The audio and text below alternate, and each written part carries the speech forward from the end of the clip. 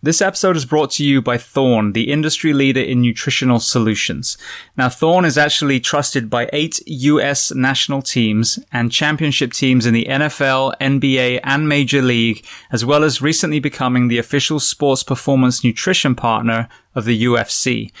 So when it comes to supplements, the tactical athlete space and the athletic space need two things. We need efficacy, meaning the products do what they say they're going to do on the label, and then we need to trust the fact that we are not going to fail either athletic drug tests or work-related drug tests. Now, Thorne has actually been around since the 1980s, where they were used by physicians and hospitals for nutritional supplements for the patients.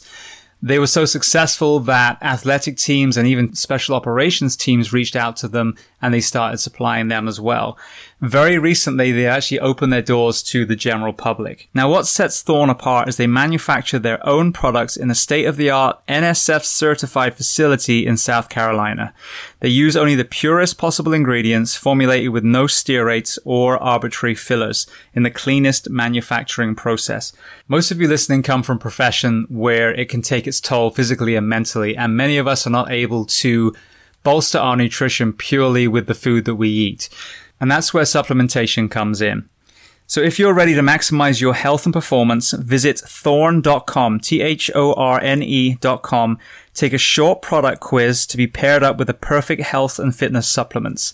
And for you, the audience, if you use the code BTS10, behind the shield 10, BTS10, you will get 10% off your first order. And if you want to learn even more about Thorne, go to episode 323 of Behind the Shield podcast, and you will hear my interview with Wes Barnett and Joel Totoro from Thorne. This episode is sponsored by 511, a company that I've used for well over a decade and continue to use to this day. And 511 is offering you guys, the audience of the Behind the Shield podcast, a discount on every purchase you make with them. Before we get to that code, I want to highlight a couple of products that, again, I personally use today. One of the most impressive products they just released is their Rush Backpack 2.0.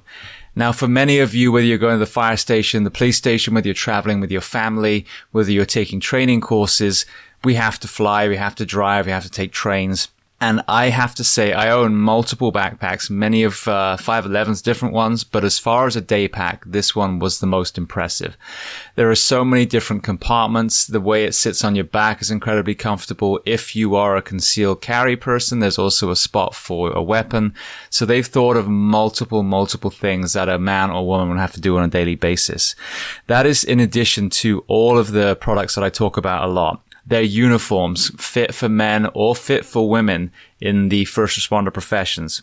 The footwear that they offer, whether it's the Norris sneaker or the Atlas system that is designed for foot health and therefore knees and back and hips and shoulders and neck. As a civilian, I live in a lot of their clothes as well. Their jeans stretch. You can actually squat down in them. We live in Florida here, so I wear a lot of their shorts, which again, very lightweight material. You can get it wet and it will dry almost immediately. And then moving to the fitness and tactical space, I used to have just a regular weight vest. Recently, I switched to a 511 vest and actually bought ballistic plates as well. My thinking was simply, if I'm going to have a vest, why not have one that protects me as well? And that TAC vest is trusted by law enforcement all around the country. So I mentioned they were going to offer you a discount code. So if you go to 511tactical.com and enter the code SHIELD15, SHIELD15, you'll get 15% off, not just that one purchase, but every time you visit their store. And if you want to learn more about 511, their mission, their products, then listen to episode 338 of the Behind the Shield podcast with the CEO and founder, Francisco Morales. Welcome to episode 545 of Behind the Shield podcast. As always, my name is James Gearing, and this week it is my absolute honor to welcome on the show Joe Lowery. Now, Joe was working as a Green Beret when he was shot in the head by Taliban insurgents, sustaining an extreme TBI. So we discuss a host of topics, from his journey into the military, his physical and mental road to recovery, the incredible non-profit he started, and so much more. Before we get to this incredibly powerful conversation, as I say every single week, please just take a moment, go to whichever app you listen to this on, subscribe to the show, leave feedback, and leave a rating. Every 5-star rating truly does elevate this podcast, making it easier and easier for others to find. And this is a free library for you, Planet Earth. So all I ask in return is that you help share these incredible men and women's stories so I can get them to everyone else who needs to hear them. So with that being said, I introduce to you Joe Lowry. Enjoy.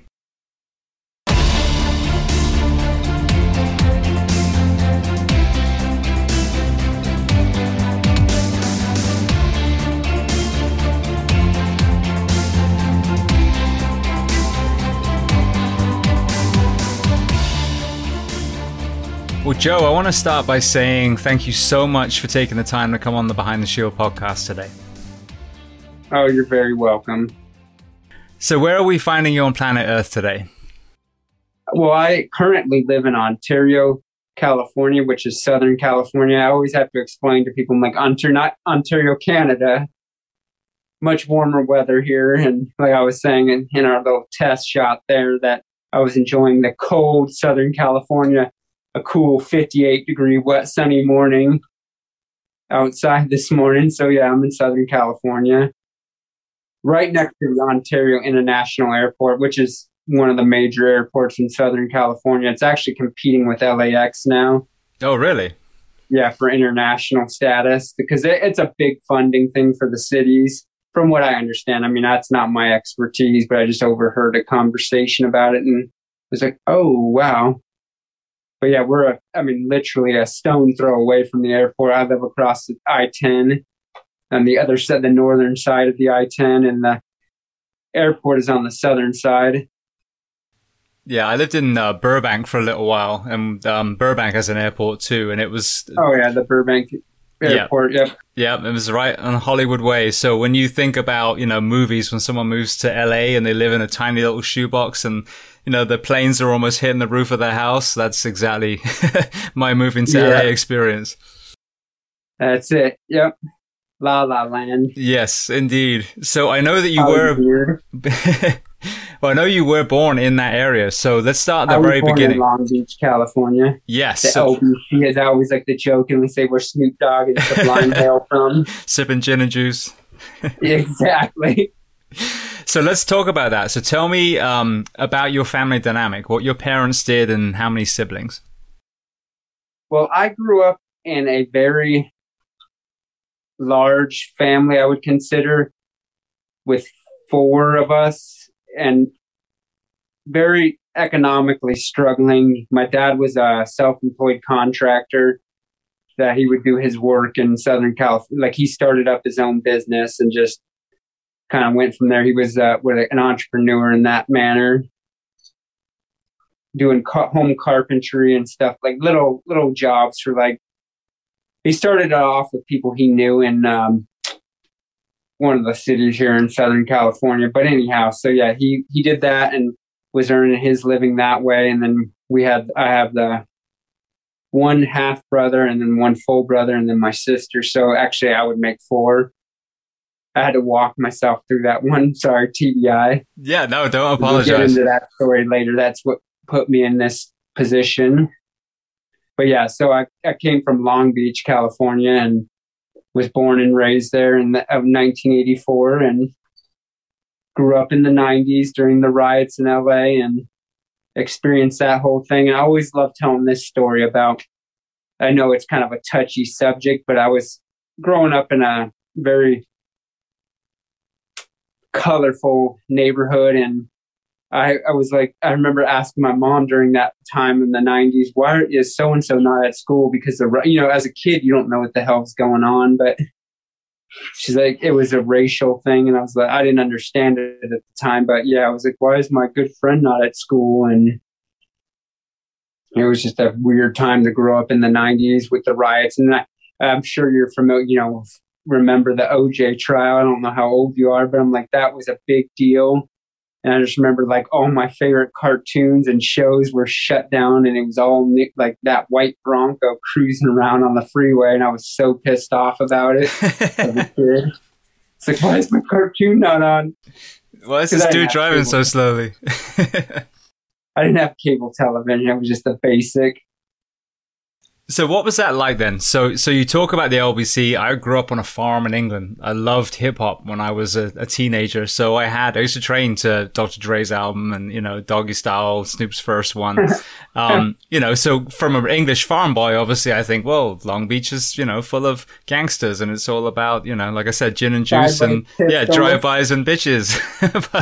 So give me your perspective of what your life was actually like, you know, your childhood in the LBC. Well, it was weird in that way. I mean, there was drama, of course, growing up in the 90s, and I got involved. I'm very fortunate that I joined the military because as an adolescent teen, my family was going through my mom and dad went through a bad divorce. My dad he's passed away, but he had an alcohol problem and was very abusive. And it was a very challenging childhood, I would say that. But it developed me to who I am, the man I am today, you know, and those challenges. But it's like a lot of folks, I had a poor example of a father, and I had to learn that one on my own. But he did, I love to praise him for this. He showed me, because I would go to work with him as his little gopher, as they say, meaning basically he would say, hey, go get this for me off the truck, like a tool or something. I'd run and grab it and bring it back to him, and he paid me, and it developed my sense of like responsibility and earning, you know, money and stuff like that. As if I do this, I can earn $20, which was a lot at that time for a day's work. And then I'd go spend it at the local 7-Eleven on Slurpees and candy bars and shit.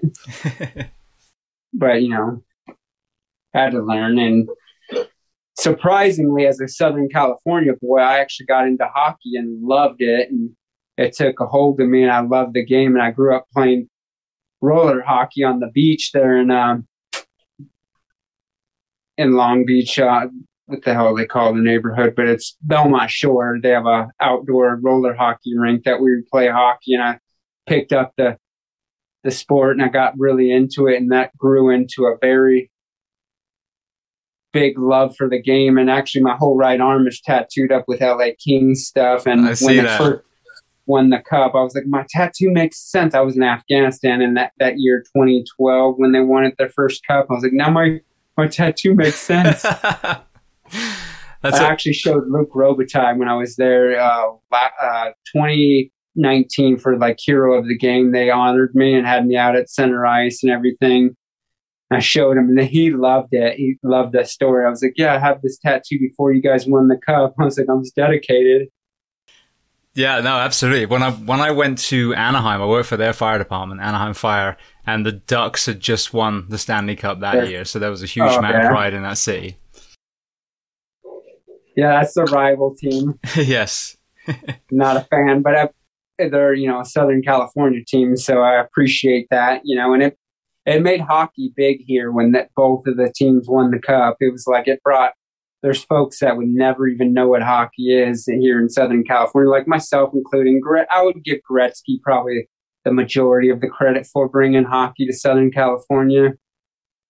But yeah, so I grew up with that, and that kept me out of trouble. But I was a troubled youth with my family going through their marital issues, and that my parents splitting up. And of course, because my mom was very motherly, I lived with her and my other siblings. A very struggled life when they split up, my parents. And my mom was, you know, she was a housewife, and she didn't work. So she kind of had to take on get a job and everything after that split up. And my dad was not doing very well with paying child support. So we struggled, to put it simply. Yeah. Well, mate, it's crazy because it's unique now when I do an interview and someone tells me how great their childhood was. That's a rarity now. And so I don't think most of us walking around realize that most people had an element of trauma when they were young. And what's really, really not discussed is if that trauma is not addressed before you put the uniform on, you're walking into the profession as a Green Beret or a firefighter with a certain level already before you even see and do some of the things you have to in your profession. Right. Definitely. Yeah, that makes sense thinking about that from that perspective. And But, with the special forces during our assessment or evaluation time, they do a psychological screening on the candidates. So, but they don't dig into it that well. So I'm like, I'm sure there is, and I know myself well enough now after doing a lot of therapy and figure these things out. And especially through my word and reading the scriptures and getting into my faith very deeply, which we can talk about that if you'd like or not. I don't know what your leanings are on that kind of stuff. Some people are that's taboo, but I'm like, I spill my Jesus wherever I go. So you can spill away. So staying on that topic, when you were a young man, when you were still in high school age, were you deeply spiritual back then? No, actually, the irony behind it is I grew up, my mom had us as JWs, Jehovah's Witnesses. So I grew up with that crazy. No offense to anybody out there that's Jehovah's Witness, but I grew up with it, and I didn't celebrate Christmas until like I was 12 years old, or birthdays. And then we, changed and turned to Christianity because my mom was trying to figure things out. She grew up in New York and was moved. I always jokingly consider my mom a hippie, her generation. She moved out to Southern California with my dad, and then they had us, and she was trying to figure her life out, and she was reaching out to churches and somewhere to feel at home, and came across the Jehovah's Witnesses and got involved in that. And I didn't really understand it. I was just a kid, and I was like, oh God, I got to do this. I got to get dressed up and go door to door. And I had to do the whole knocking door to door and trying to sell it. You've seen them come to your doors, I'm sure. Oh, I've had them. It's funny. I remember clearing out my garage one time. I don't know if I told this story before, but at the time I had my head shaved because it was, I shaved it for the Fire Academy and just kept shaving it. It was so much cheaper. And I'm playing some obnoxious hip hop, probably something like Snoop, while I'm clearing it out. And these two people came up, and I think they were Jehovah's Witnesses. And again, I think anyone whose core of their spiritual philosophy is love, kindness, and compassion, I'm all for you, whatever that doctrine is. But they came and they started trying to preach to me. And I was like, well, let me ask you something. What's your stance on homosexuality? And they were like, it's an abomination. And I was like, all right, well then can you get the fuck off my driveway? Because that's not kindness, compassion, and love that I subscribe to. So whatever your background is, it's not for me. And so the fact that this shirtless skinhead told him to get off off his driveway because they weren't pro-gay, everyone is entitled to their own opinion, but you're coming and thrusting yours on mine. So that's a big difference. Right. No, that makes sense. And that's a very complex topic. I'm sure we don't need to get into that one, but I'm like, I dug into it myself because I was curious as a Catholic. I was like, where does the church stand on that? And my wife had the most profound statement ever because my sister ascribes to that, lifestyle or however, I don't know what the proper terminology is, but so she's like, she had this saying, or a quote, I'll try to paraphrase it here, but basically it goes, love the sinner, not the sin. And that just spoke to me. I was like, that makes sense to me because, we don't agree with what they do, but, it doesn't mean they need to be pressed on us. But if you can't go wrong, like you said, with love, anything that's based in love. And that's how I define the Bible. I mean, it's more complex than that. But if you just root everything in love, easier said than done, as I like to have been known to say quite frequently. Yeah. No, I agree 100%. I think that's what it boils down to. My favorite phrase is "Don't be a dick." That's pretty much the nucleus of my whole existence. Simple. What about, again? Harder to follow, though. Probably. It is, and it takes self-regulation and self-assessment and humility and all these things that we have to work on every single day. What were you dreaming of becoming when you were high school age? Were you always thinking about the military? Or was there something else? No, honestly, no. I wanted to play hockey. I wanted to be a professional NHL hockey player. I was like, that's all I wanted to do with my life. And of course, that's a very slim chance, especially as a boy from Southern California. But that's what I wanted to do. And, but then to jump ahead a little bit, I was in high school when 9/11 happened, the events of 9/11, and the recruiters flooded the campuses, and I wasn't going anywhere with my life. So that pipe dream of becoming a NHL hockey goalie was not happening. But the recruiter was like, oh, we'll pay for your college and this and that. And I was like, okay, yeah. So I got signed up, and I was like, I had just recently seen the movie Black Hawk Down. And I was like, I want to be an Army Ranger. He has me go take the ASVAB, the ASVAB, which is the test at the military aptitude test. And so he had all my scores. And when I told him I wanted to be a damn Ranger, 11 Bravo, an infantryman, he's like, what is wrong with you? Like, why would you want to do that with these scores? You could be anything you want in the Army. I was like, because I want to be a Ranger. But anyhow, that's needless to say, that never ended up happening. I spent quite a few years. So I went to basic training at Fort Benning, Georgia, which was a complete culture shock from a boy from Southern California's perspective, and show up in Fort Benning is in Southern Georgia. So I show up there, and I'm just like in cultural shock. And basic training, they get you off the buses, and it's all blacked out, so you can't see anything going in. To get off, and you're just getting shouted at by drill sergeants, and they're right in your face. And I'm like, whoa. I had long hair. Like I grew up in high school. I became into the goth scene, as they call it, and was all into the black hair. I had my hair dyed black, I think, at the time.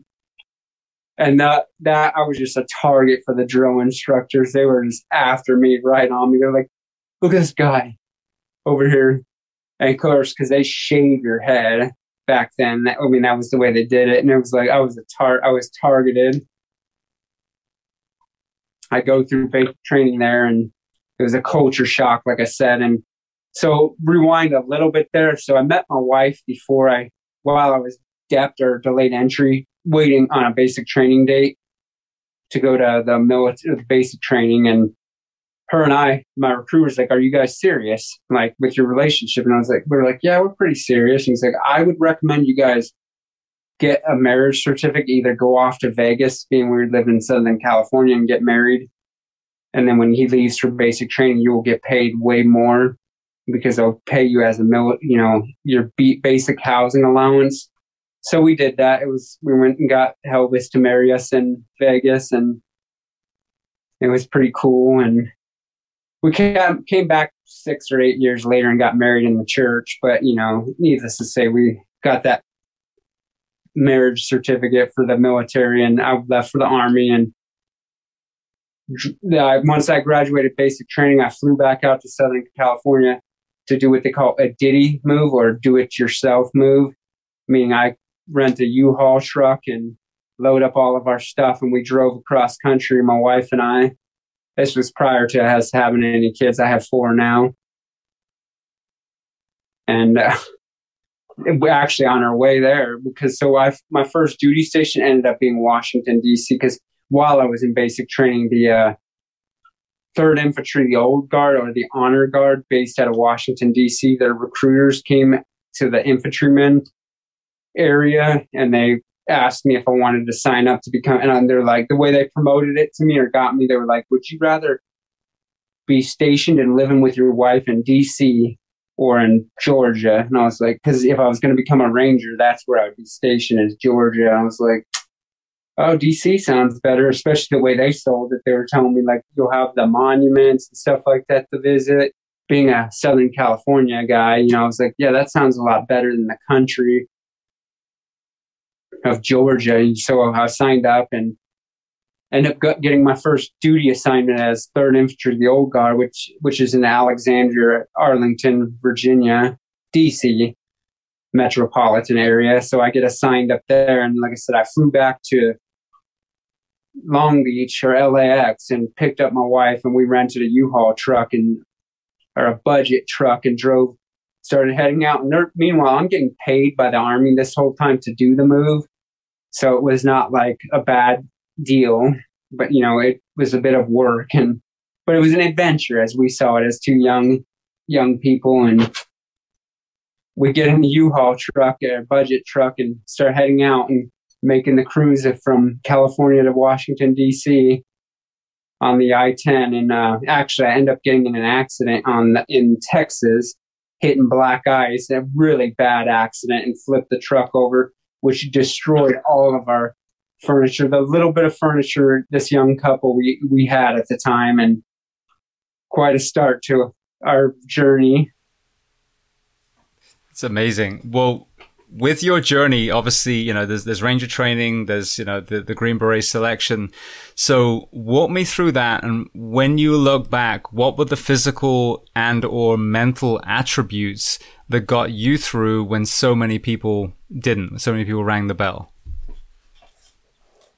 Well, there's a lot in between there, but I'll try to come up with a quick synopsis. But basically, so I spent about roughly I was a staff sergeant by the time I went to SFAS, which is the Special Forces Assessment and Selection. So I was well established in my career already, but I was at a low point. I was drinking too much, and my wife was like threatening to leave me and stuff because I was an alcoholic, just to be frank. I mean, I was drinking on a Monday, you know, it was like the bottle. I thought I was going to find my answer in the bottom of a bottle. And I had a platoon sergeant at the time that said something to me one morning when I came in hung over for PT. He's like, "Is that what you're going to do with your life?" And I really it hit me hard. I was like, "Is it?" But it took a little while. And then I went to Colorado and met an Army or a Special Forces, a recruiter is what they're called. And the idea kind of went off in my head. Once I got sober and was like, fuck, if I'm going to deploy and serve and be in harm's way, I want to be with the best of the best. So I was like, let me give this a shot. And I was a PT, as they call a physical training stud. I loved it. I loved working out and exercising and running. I was running like Forrest Gump. If you caught that or not. Yeah, I did. One of my favorite movies as a child.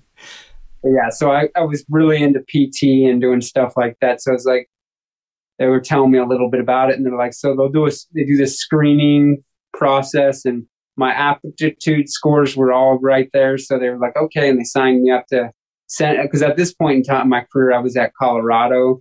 Lovely. One of the best bases in the Army, or forts, I should say, Fort Carson, Colorado. And I was like, man, who do I, if I'm going to go serve, because I hadn't been deployed yet, but I was like, if I'm going to go serve and, because as a staff sergeant, that's pretty bad to not have and it's a measuring thing. I was like, in my uniform, I wouldn't have a combat patch on. So guys, to be completely honest, I felt like a shit bag, I didn't have one as a staff sergeant. Here I am trying to lead troops that have deployment patches. And I'm like, who am I to say, how your barracks room should look? You don't even have a combat patch, Sergeant. And I'm like, okay, yeah. So I need to get my butt over there. So like I said, I go to Special Forces Assessment and Selection, and they have National Geographic shows on it. The 3 Weeks in Hell or whatever, that are shows that they've done on the training program. But essentially, it just kicks your butt, and they take you and guys that are on active duty, and they assess you whether you're going to meet. So they put you through the rigor of tests and things like that, aptitude tests, physical and mental, and sleep deprivation, and they kind of just see who's going to make the cut in the process. And that's actually where I met my business partner, Steve, who I think was the one that reached out to you. And yes, so him and I met there in 2010, I believe it was, somewhere around 2000. He knows the dates better than I, but anyhow, we met there and became good friends ever since. We ended up living together as roommates, and long story short, but we became brothers from that point on, and he always tells me this funny story. He's like, Joe, we're in this damn friggin' crazy training course, and most, Hollywood films will show you like a guy pulling out a picture of his kids, because I had a couple kids at that point in time. I think I had 2. And he's like, can you pull out a picture of your dog, Izzy? And he just cracks him up. He's like, you pull out a picture of your dog. Well, speaking of that, so again, like you said, you're a PT stud. I hear about the land nav courses and sleep deprivation, and barely having any food, and it seems to be extremely grueling. Whether it's BUD/S, whether it's Green Beret selection, whether it's the PJs, and so many people tell me, yes, physical preparation is a part of it, but really it's the mental side. So, what was it? With all those years leading up to that, including many, many years, as you said, not being deployed, What gave you the mindset to pass when others didn't? Well, my wife will put it this way. She's like, she said this to me just recently, actually, we had this conversation. She's like, Joe, if you said you wanted to be because I just told her I wanted to become a Catholic priest. I was like, when I want to do, she's like, when you want to do something, you do it. She's like, this is her word. She's like, if Joe wants to do something, if he wanted to be the president of the United States, he would become that. If you put your mind to something, you do it. So she's like, I believe anything you say in that manner. So I guess that's the only thing I could think of when you asked me that question. I was like, I don't know how to cultivate that. It's just something that comes natural for me. Or as she jokingly said after I emerged from my coma, I'm hard-headed. And, that kept her from being a widow of 4, obviously. Yeah, I mean, physically and metaphorically, huh? Well, so one thing I love to ask everyone who has been deployed, as I mentioned before, we get a very polarizing view on the television of war, very pro or very anti. As I say, they're a bunch of baby killers or kill them all, let God sort them out. What I love is that when I have people come on the show, they talk about their experiences, what they saw with their 2 eyeballs. So the first of 2 parts of this question, was there a point when you found yourself deployed in a combat zone where, regardless of the politics that sent you to that place, you saw that there were atrocities, happening, whether it's to the soldiers, to the native people, that, made you realize that there was some bad people that need to be taken care of? Yes, one comes directly to mind with that question is when I was there in 2010, I believe, somewhere around there. Probably not so important to get stuck on stupid on the damn exact time frame, but my first deployment there, we were doing what we call, at the time, was called the VSO mission, which was Village Stability Operations. Basically meant we lived in the village with the villagers as Special Forces soldiers. So there's pictures of me with a beard and everything, wearing Afghani garb. And so this mission was exactly what the Green Beret was designed to do. So there's a quote that goes like this, not to get off topic here, but basically it says, why send our young men to die for another country when we can send trained guys like the Green Berets to train up the country that we're in question to defend them, die in defense of their country, which makes total sense if you think about it. But there was an incident with a village elder when, in whatever year it was when Obama first got elected. This man was crying to me. He's like, you guys are going to leave because you're the politics. He's like, and everybody's going to get killed. Essentially, that was what the interpreter kind of told me he was saying, because they all speak Pashtun and I only know a few words in Pashtun. And I was just blown away. It really brought me to, like, gut wrenching is the only way I can really describe it. I felt so bad because it's like, yeah, I can't do anything about this. But I want to, because it sucks. I mean, the best way I can describe Afghanistan to people is if you watch a biblical movie, that's the time frame there. And except that everybody has a damn flip phone and a generator. But yeah, it's basically mud huts. They call them kalots that they live in, and no running water or utilities. But yeah, so that was the most profound one that hit me hard while I was there. Because I was playing soccer, football, whatever you call it, with the little kids, and they loved it, and that's what we do. We get in the villages and make that, because they won't mess with you, the Taliban, if you have like kids, because they don't want to be demonized by the local population. So they won't shoot at you if you got a bunch of kids and stuff around you. So we were, tactically, we would think, oh, just keep kids around, that sounds bad, but that was the strategy that we would use, an operational trait, and it meant a lot to me. We've seen those kids and like help benefit and getting them clothing and stuff like that, because they don't have that kind of stuff like we do. And I try to explain to my kids when they're complaining about simple little things, I'm like, you don't even know. But I'm like, just that, I'm very grateful I've got to see that, because it gives me a better appreciation for this country and where we're living at. And not third world, or whatever you want to call it, but basically damn Stone Ages where they're at, and the poverty levels are just so great. It's not even, and it's sad. Then when you go to places like I was in Malibu back in September for a fundraiser, and I was like seeing all these beautiful mansions, and I was like, not even, you don't have to go that far. You just go from Malibu to downtown LA, the vast difference in economy, I'm like, it just blows my mind that we as humans can't get past that and, pick each other up. Because I was just reading or listening to something about how we're all interconnected, and that was kind of like touching to me. I'm in no way, shape, or form a socialist, but I do not like the fact of seeing brothers and sisters suffering and conditions when there's no reason for that, We have the means to take care of each other, but sorry, I kind of went off on a tangent. No, it was a beautiful, like I said, I love tangents, and it was beautiful. I just actually had a Navy SEAL on the show, Drago, who is from Poland. And so he talked about actual socialism, and it's sad because they use that term over here almost in the place of altruism, I think.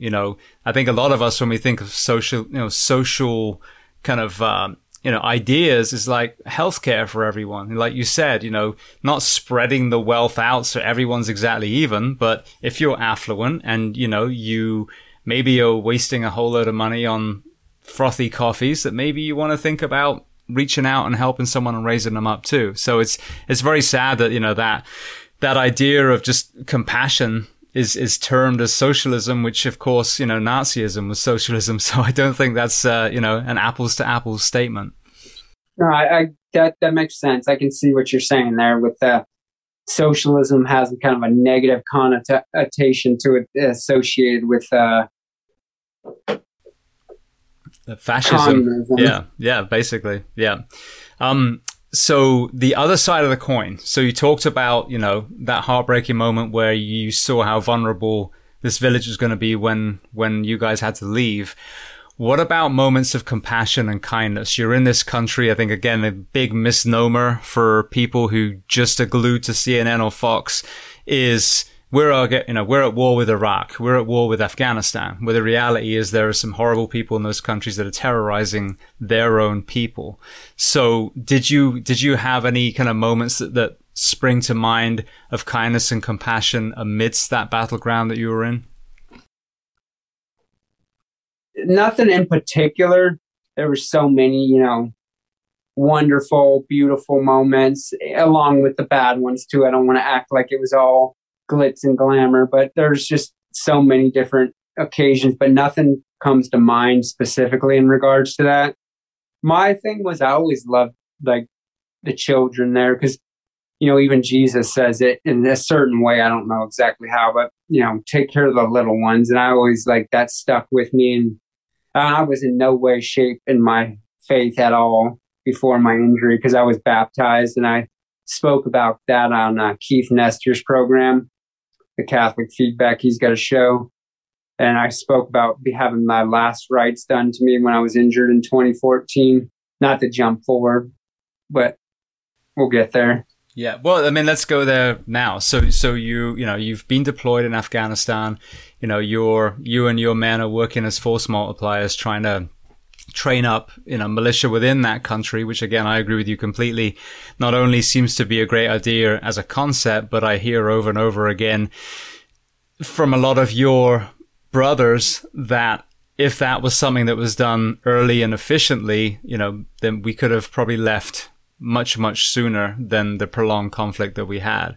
Absolutely. So actually, save please, tons of money and yeah, but actually, I'll cut my preface to the next question. So, what are your thoughts on that? No, that's something I agree with completely. I'm like, there's a right way to do it, and granted, you can't armchair quarterback things, as that was one of the sayings we always had. Is like you can't go only if we did this. You could do that all day long, but you're not going to get anywhere.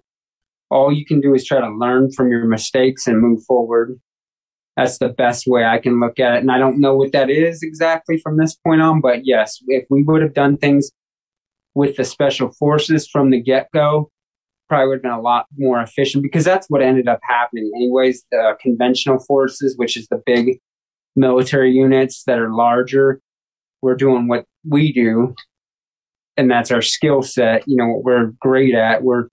I always use the phrase, and I have my flag, I think you can kind of see it behind me, the Green Beret motto, or one of our mottos, cliches that there are, is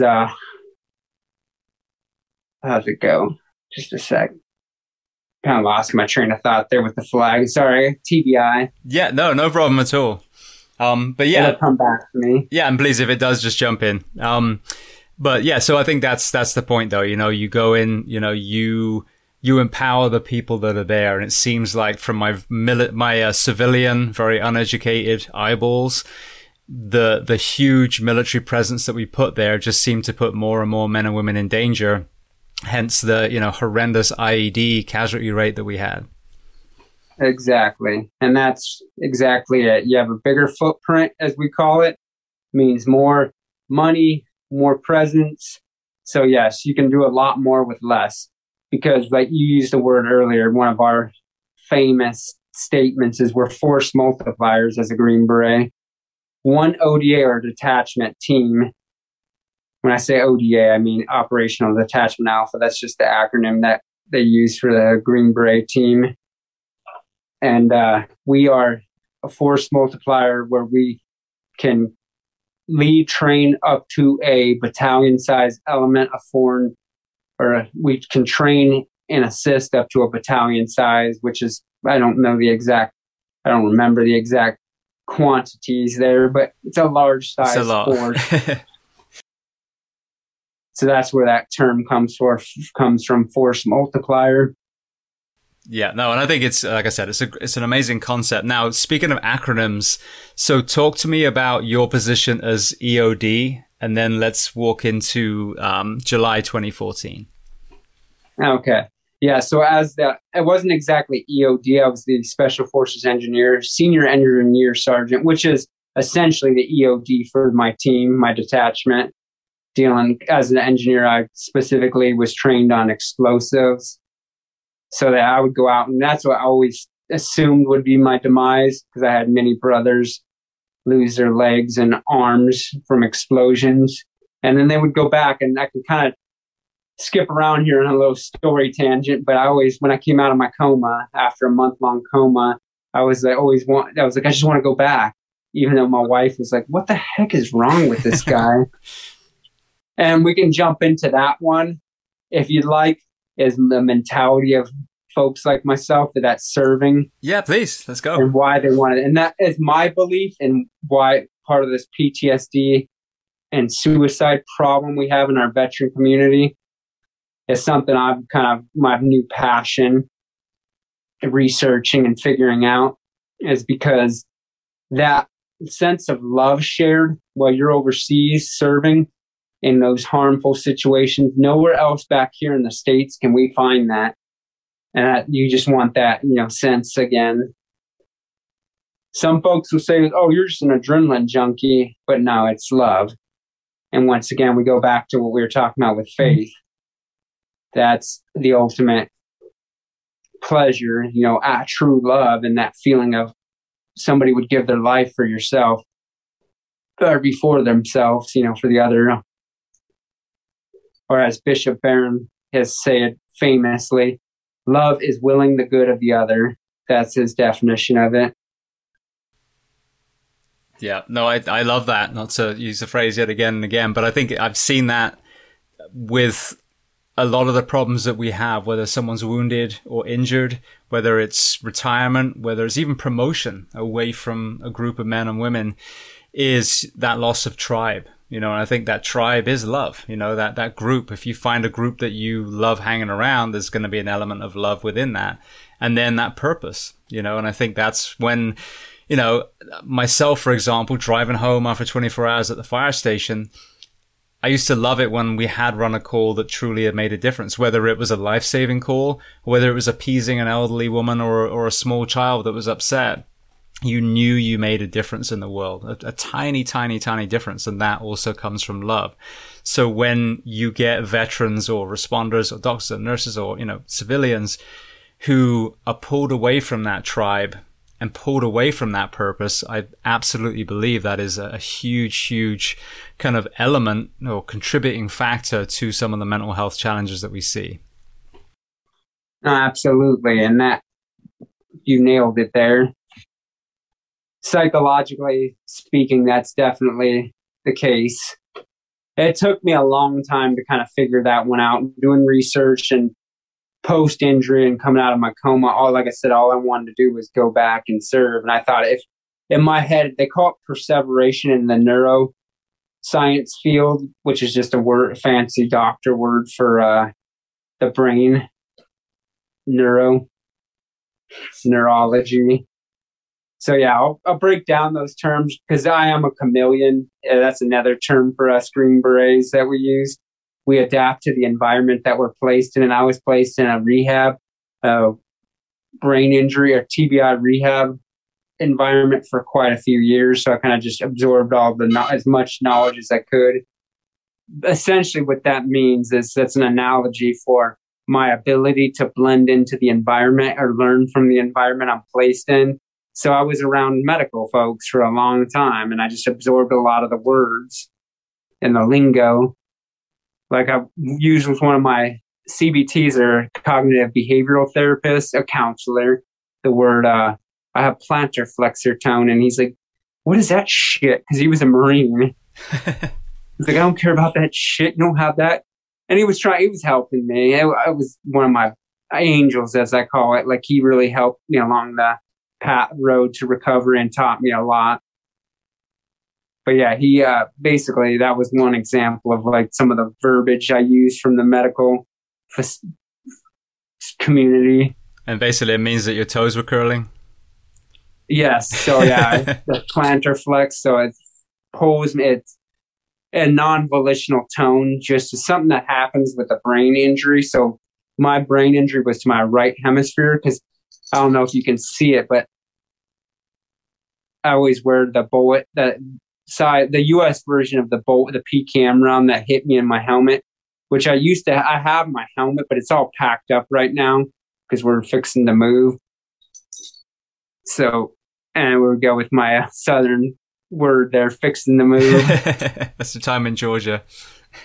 Yeah. So you've talked about injury. So let's just kind of backstep just for a moment. So walk me through that day, where you were shot. Yep. Okay. So quick summary, that deployment was short-lived for me because I was hanging behind and that's another beauty of the special forces units. We can deploy one guy at a time, like myself for this one. The rest of my team was in country, meaning in Afghanistan already. And my son was being born. So I was permitted to stay behind, and I was actually what we call a late deployer. So I flew commercial air to Germany and then jumped on a military aircraft into Kandahar, Afghanistan, or Bagram, one of the two. I get debriefed by my team sergeant on what's going on, what they're up to. And at this point in the conflict, we were at a point where we were already starting to retrograde, meaning pull equipment, pack up equipment and send it home. So I was already seeing some of like this craziness that was going down. As a senior guy on the team, I'm like, we are just throwing U.S. money, tax dollars away right now, not to jump into something very politically polarized right now. But I was like, what the hell, man? That's U.S. tax dollar money. Those flat screen TVs were just throwing away. And it just kind of hurt me. But that's what was going on at the time. So my team sergeant debriefs me really quick. We're doing a real quick mission, like not quick, but it was just a very complex targeting mission. And I'm like, as a senior guy on the team, I'm like, I did not agree with it. I was like, this is crazy. Why are we doing this? And retrograding. I mean, what is the purpose for us like this to pick? And my last conversation or transcribed message to my wife, very benign, was I'm going into the hornet's nest, because I knew it was going to be a freaking a shit show, basically. I was like, why are we doing this? We're going to pick a fight, essentially, be in a well-known Taliban village. Actually, that where I got injured was the birthplace of the Taliban, Panjwai, because we were fighting from Panjwai District Center. That's basically the main base we were working out of. They were already starting to move U.S. troops around this time back to bigger bases and pull back in the process of leaving the country. But, it's a long process. But anyhow, so I'm get all my gear and settled in and get out there early as hell in the morning. So we're doing this firefight mission, or to go target these damn insurgents and basically, like I said, pick a fight with them. So we drive into the village. It's 0 dark 30, as I jokingly wrote in my book. I'm like, it was dark as hell outside, so we're under night vision goggles. I picked to be on top of the truck as the engineer because I want to be able to see if there's any IEDs. Because these mine-resistant vehicles, basically, they're like, when you're in them, you just have little camera ports that you look out. They're like an armored car, and you can't see anything in your environment. So I want, as a senior guy in the team, I want to be able to see everything, and make sure I could alert the team if there's a IED on the ground or improvised explosive device. And, and then we have our uplifter infantry squad that's with us as backup inside the truck because they're lower ranking guys. And you always put the lower ranking before yourself. Even when you're eating, they always eat before you. As a senior guy, you're one of the last to eat. That's just the process in the military, the way it works, the rank structure. So I chose the most dangerous position on the truck. And my last recalled memory was like my medic was an arm's length away from me on the next, because he's another senior guy on the team. Dirty Mike, as I jokingly call him, his nickname. But this man saved my life. So by doing a battlefield tracheotomy, which means he cut open my throat and got an airway in while under heavy gunfire. I learned about this all after the fact, of course. I wasn't aware. From my perspective, my last memory was being like, Mike, this shit is getting really intense, just hearing whizzing bullets over my head. Because I had been in quite a few gunfights prior to this. It wasn't my first picnic, to use that cliche. But I was like, this is getting serious, man. And the next thing you know, waking up a month later after my coma and not knowing Obama came to visit me. And I'm not a fan of the guy and his politics, but I was at Walter Reed and I saw a picture of myself in a coma, and Obama's there holding my son, who, like I said, was just born. So he was a baby. And Obama apparently picked him up and goes, look at your ears, they're so cute. Or you look like a clown or something like that. I'm like, who the hell's talking? But anyhow, so yeah, there was all that missed memory lapse. Like, they took me to Germany. They gave me my Purple Heart and baptized me while I was at Kandahar Airfield at Roll 3. That's the hospital, the combat hospital in Kandahar on the airfield there. They got me stable enough, baptized me, had the Catholic priest come in and give me the last rites. Meanwhile, my wife had that done because she was conversing with the command via phone call. And, they're telling her, like, all the prognosis not looking good and 11% chance of surviving. And that's why I titled my book that. And, so they get me to Germany. Stabilize me at Kandahar, get me to Germany at Landstuhl, and do a craniectomy, which means they remove part of my skull so my brain could swell, stabilize me there enough to get me across the Atlantic to Walter Reed. Just stop that alarm going off. But yeah, so they got me over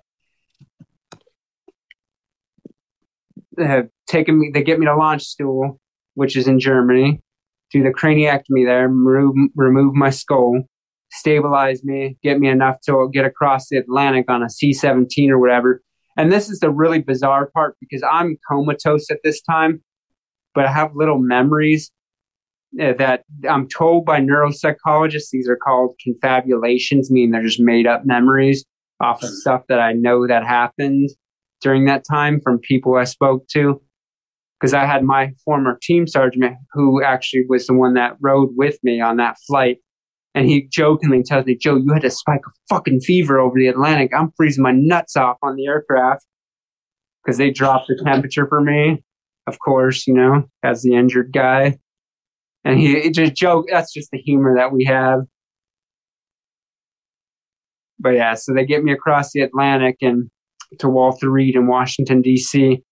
Meanwhile, my wife is being notified because she was out here in Southern California staying with fam. And then they flew her out to come see me, I guess. Like I said, I was comatose during this time. But then I'm at Walter Reed in D.C. I seen pictures because the White House sent me an autographed photograph of when Obama came, and it looked in dire straits. We'll just put it that way. And then so my first, where I emerged, as they call it, came out of my coma, was Palo Alto VA Rehab Unit, the polytrauma unit in Northern California, and began my rehab process there. Intensive rehab process, which is actually what I'm writing my book on. Because while I was in my second rehab hospital, I had a friend mention it to me. He's like, Joe, why don't you write a book? And it gave me the idea. So I started tracking my thoughts, in the process, so I didn't forget any of the stuff, and started jotting it down in notes on my phone, and had this just cumbersome notepad on my phone. Because like I said, I'm a tech nug and don't know much about any of that stuff, and figuring out, and then I compiled it all, put together, and got a book going, and thought to write it, and thought a lot about it. And I was like, I haven't been to school and got my formal education yet. But I was like, lots of Navy SEALs have written about combat experiences, but I don't know much about that part because of as I call it, my blessing of my PTSD. And that's the thing, too, to recognize that PTSD is a very dynamic disorder. I know they drop the D off of it or whatever, or something like that, but I'm not a very PC guy. So I just say things as they are. And it's PTSD, so, and I would deny I even had it because I didn't understand the fact that it's dynamic, and mine is specific. I don't remember the events of my trauma. Just from my perspective, I was doing what I told you up until the point of that bullet hitting my dome, and then it lights out, and a month later I woke up in Palo Alto. No recollection of the time in between there. Just the story was told to me by my medic, who was from an arm's distance away from me, and he said I fell into the truck. He thought I was sleeping or something, and then because it happened so quickly, and then he started going to work on me. They were still in a heavy gunfight, and he did the battlefield trach on me, and he tells me to this day in a very colorful manner, he's like, Joe, I had to sit on you for like an hour, and that, you got to understand, that's heavy on a 18 Delta. That's the acronym for the MOS code or job title for our medics, the Special Forces medics, which are the most highly trained medical personnel within the military, and because they go through a rigorous training course that takes over a year. I do stints in the hospital because when we are deployed as a team to a foreign country, they serve as a doctor for some, whether it's in South America or Afghanistan, and so their training is quite intensive. And anyhow, so this guy saved my life, Saint Michael, as I call him now, that I'm in my faith, and his name's Mike. So we stay in contact still. But yeah, it was quite an event, and began my rehab. Where was that? I was at Palo Alto, and I emerged from my coma there, not knowing anything that happened in between. Wasn't able to speak, wasn't even able to sit up at the time because I had a trach still, and had to start from there. Not even able to eat or anything because they had me with what do they call it, a feeding tube and all that stuff. Like I said, they told my wife, very small chance of me even coming, if I came out of my coma, vegetable for the rest of my life, let alone reaching the point where I am today, writing, talking, walking with assistance, and working towards driving again, regaining my driver's license. Yeah, it's amazing. I mean, like you said, that moment where 1 minute you're in the truck, and the next minute you lost a month of your life. I watched a video, and it was the White Heart Foundation did a short video on you, and there was a very powerful story of the first word that you said after you were extubated. So I'd love to hear that. Oh yes, my oldest daughter Jade. I said her name apparently because I don't remember much of all that. It's all a blur. But yeah, the story I do remember is what my wife tells me, that my oldest daughter Jade goes running to my mother-in-law's neighborhood, which is very beautiful. There's other stories about what they did for me on one of our trips home to there during the Christmas season while I was in the hospital. But anyhow, so she was there, and she goes running back down the street telling everybody, my dad's first words were my name. And she tells that story just out of excitement, because it was their news that they were receiving was very grim. Yeah, well, and that's what I got from it as well. I mean, here you are, their father, their husband, lying in a coma, intubated, and the impact on the family. I think sadly, military families, first responder families are not really thought of very much. So to have them almost awaiting the worst case scenario, and then one day you're extubated and you say her name. I mean, I can only imagine how powerful that must have been for her, and obviously the rest of your family as well. No, absolutely. And like they say in that video, you were referring to the White Heart video. I think my wife was the one that was talking about it. Jade and I were very close before the rest of my children came along, because she was the only child for a long period of time. I don't know the exact time period before we had our second, but it was quite a while. It's by far the longest age gap difference we have between any of our children was Jade and the next one, Jazzy. So she spent her and I had a lot of quality time together, and. Beautiful. Well, so prior to being shot, you were one of the most elite soldiers on the planet, certainly in the US.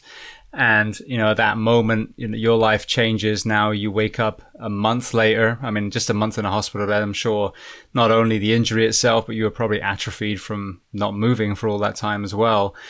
I want to get Absolutely. Couldn't even hold up my neck. I remember and this is a funny thought, and I wrote about it in my book. Once again, I'll reference that again. The story is I couldn't even hold my head up.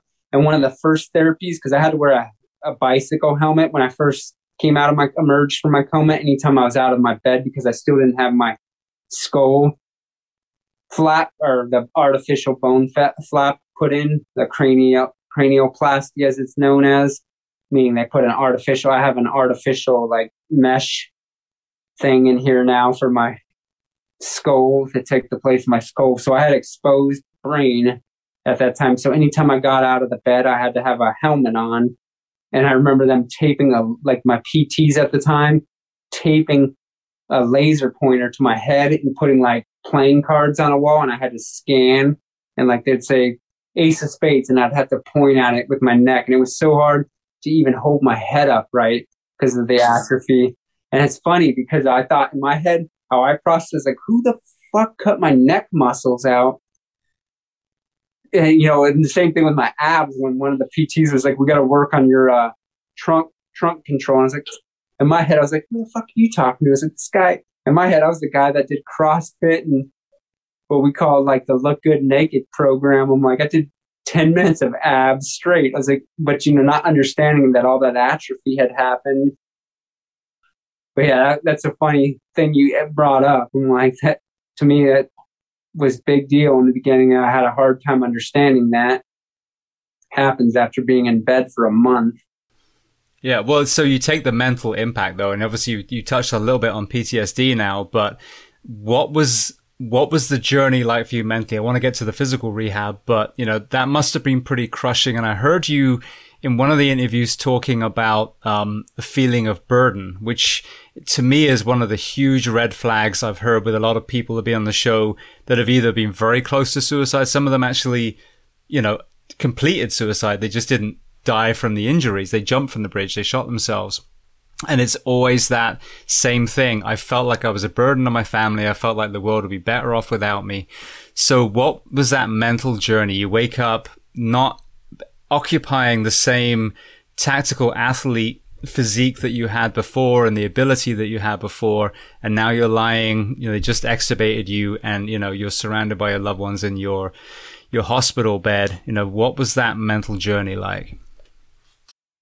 That was definitely a long process. And so initially, like I kind of alluded to earlier, I think I mentioned is all I wanted to do was go back to my team. And I saw fellow brothers of mine that were double amputees and they would go back on deployments. And I thought that was going to be, an option for me, not understanding that they call it perseveration.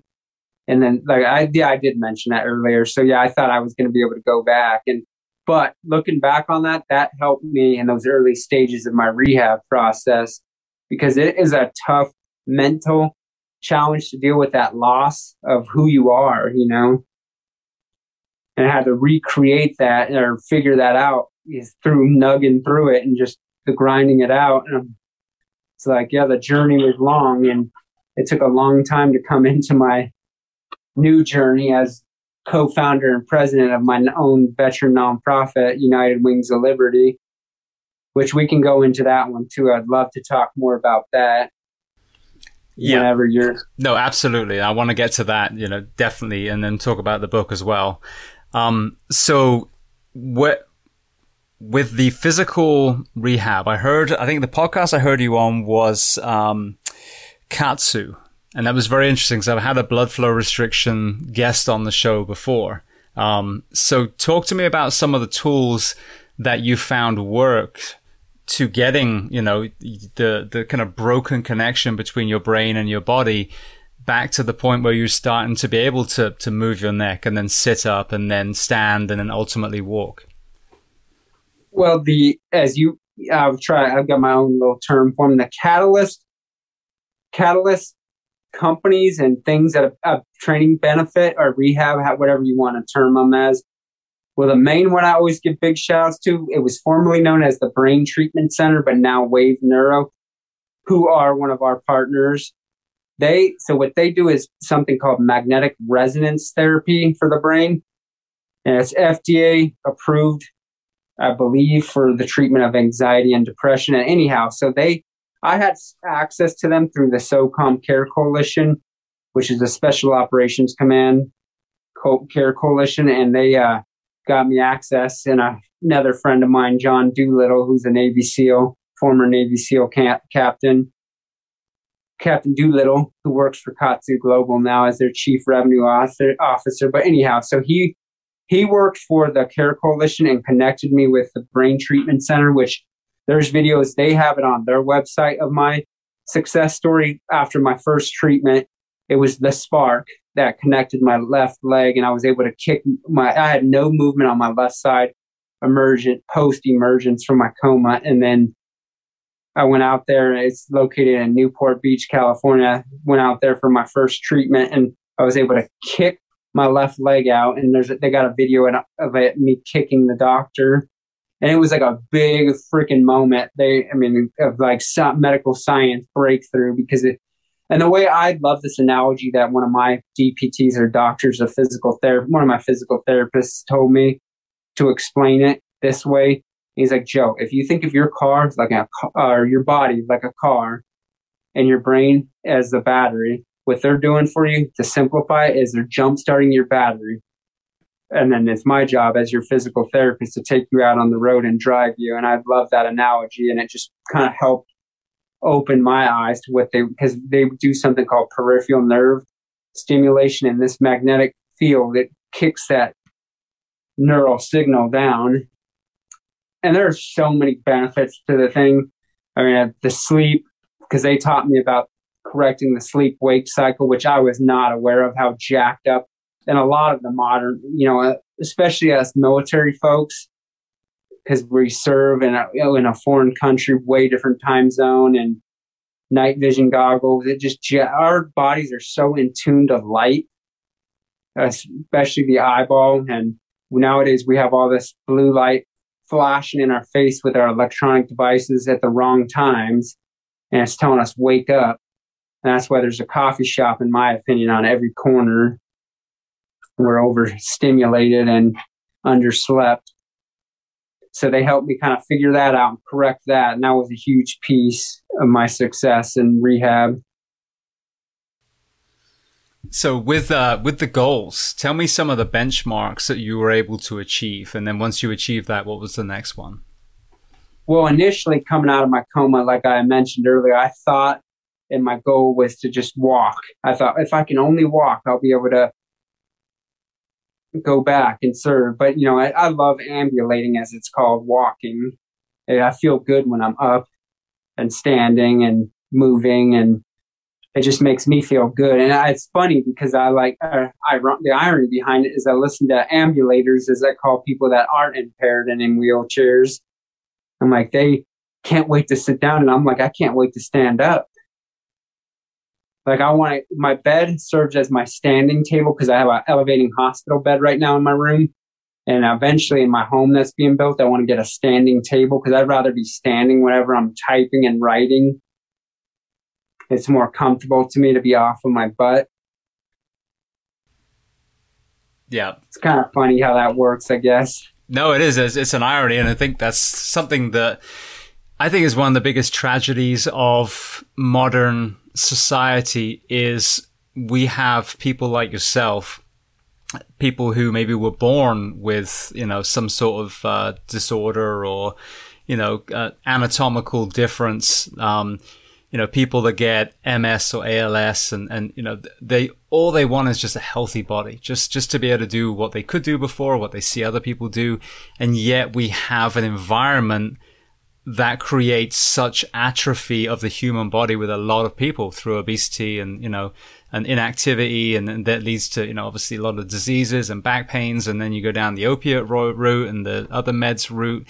And there's just such a kind of tragedy seeing someone who was gifted a healthy body who does nothing with it, and seeing someone who lost that healthy body who, would do anything just to get that healthy body that someone wasted by not treating it the way it should have been treated, if that makes sense. No, absolutely. And you kind of mentioned it there, the opioid thing. So I had to go, and that's part of my book too. I wrote about it. I had to go through what they call a titrated narcotic detox because I was at such a level of opioid dependency that the medicine was causing the pain. And that blew my mind at the time because I was like, I'm not, these were my exact words to my wife. It's like, I'm not fucking addicted. And I got really upset about it because she was like holding back my meds. And I'm like, I'm not fucking addicted to this shit. I'm in pain. And it really upset me. And I didn't understand it until a neurologist explained it to me, a brain doctor. He's like, no, you're at such a level where the medication, your pain receptors start receiving that medication as pain signals versus medication to help alleviate the pain. So it was very medically important that I go through a titrated medical detox, and I had to be hospitalized for it and everything. And it was very well done at the at Costa Colina Centers for Rehab in Pomona, California. They were very professional with the way that, because I was just expecting what you see on TV shows like this, especially the way I felt at the time. Whenever I wouldn't get my pain pill, I would get all like jittery and pissed off and angry. I was like, oh, this is going to be horrible. I'm going to get the DTs and everything. But the way they do it, unbeknownst to you, they titrate it, just meaning they lower the dose gradually in a liquid form. So you don't even really notice it. But it was very smooth in the way. And then once I was off, the mental clarity, folks would tell me, they're like, Joe, you're so much more clear-headed now. And to me, I didn't see, just like when we lose weight, you don't notice, because we see ourselves every day. I was not aware of the things that they were telling me. They're like, no, you were like, there was a delay. So it was a beautiful thing to get off of, but that, yes, that folks struggle with that kind of thing. And I'll tell them, it's not easy, but the way they did it for me was very smooth. Because I was expecting what you see on Hollywood films, with those detoxes that folks are just DTs and freaking out. So talk to me, where was the lowest point that you found yourself mentally? And then what was that kind of journey? What did you use to take yourself up to, to where you are now? As we talked about earlier, you talk about therapies, and I want to get to your morning routine, which I know is very healing. So where was that dark place, and then how did you get yourself out of there? Oh, okay. Yeah. The dark night of the soul for me, and I'll use that terminology. I don't know if you're familiar with it or have heard that before. Dark night of the soul. So my dark night of the soul experience came at the point of time. So they kept me on active duty for quite a number of years after my injury, because like I said, I was fighting the med board, as it's known as, meaning my medical about retirement, being pushed out of the military. And not to my wife, she didn't want that, of course, but I was fighting it and saying, no, I'm fine, and trying to fight that and go back. But she's like, no, you need to tell them you have PTSD and all that. You're going to get more benefits and this and that. And I was like, but I did not understand it at the time. But so, yeah, I was kept at Casa Colina for quite a bit of time, several years. And then when I finally was pushed towards, the military was like, okay, we got to retire this guy. And they were like, the VA came in and like evaluated all my medical records or whatever they do. And they looked at everything and my improvements at Casa Colina. And they were like, this is too expensive. We're not getting, and I was pissed off at the time of their evaluation, but they went through the paperwork and they were like, he's not making enough progress. We want to put him in this other facility that was up in Bakersfield, California, which is the middle of nowhere if you're not familiar with it. And I was really upset about it. So they moved me up to Center for Neuroskills, or CNS. And I went through my dark night of the soul. I was like, because I lost everybody that I was accustomed to, and I just was so depressed. I mentioned I wasn't very good with social media, and I said some things that like made everybody worry. I was just so damn pissed off and depressed, and I was like lost because I lost everything that I was familiar with at the time. I had set my little routines there, and they broke it, but I needed to be broken like that. And then I had the best another one of my angels come into my life, and I'll mention her name here because she was one of my therapists, counselor, CBTs at the time, therapist, counselor, and she said something to me that really just opened up my eyes. She's like, Joe, or she liked to blow up my head, as I jokingly would say. She's like, Joe Lowry, what is your fear? And I was like, I'm afraid of being alone. And she's like, she asked me this. She's like, do you believe in Jesus as our Lord and Savior? And I was like, I sure do, Janine. She's like, well, then you are never alone. And the light bulb just went off in my head. And I'm not going to say that's going to work for everybody, but for me, that touched me deeply, where I was just like, okay. And I got it from that point on. I was just like, okay, change. Eyes opened up and started working on my faith. And that just kind of healed me gradually, of course. But then, that little spark kind of went into growing, and then they taught me to walk there again and stabilize me, because what they do is they put the patient in an apartment setting that's monitored by the staff, and you have staff in there helping you. But the point is to get the patient dependent enough or independent enough to go to a home setting. So they got me independent enough to get where I could go home, which is here in Ontario, California now. And I was reunited with my family after several years and began the journey of being to this home that's what we're calling home for right now, and been calling home for several years, awaiting our home that's being built currently. Not too far away in Rancho Cucamonga, like I mentioned, by the Jared Allen's Homes for Heroes Foundation. Big shout out to them and what they do. Beautiful. We'll touch on your spirituality, because you're not the first person I had on the show that was what pulled them out. It was Christianity or, whatever the other faiths were, but seemingly mainly Christianity, and the guests that have come on here. What did your faith, what does your faith look like now? What is different about it than, say, prior to you being wounded? Well, I think prior to me being wounded, I always had the belief in a God, but I wasn't close to him whatsoever, had no relationship, I think is what it was. And the word religion just means to realign. I think is the Greek, if I'm not, but that's not important. But either way, it's just folks get so mixed up with religion, thinking there's a negative connotation on it, that it's not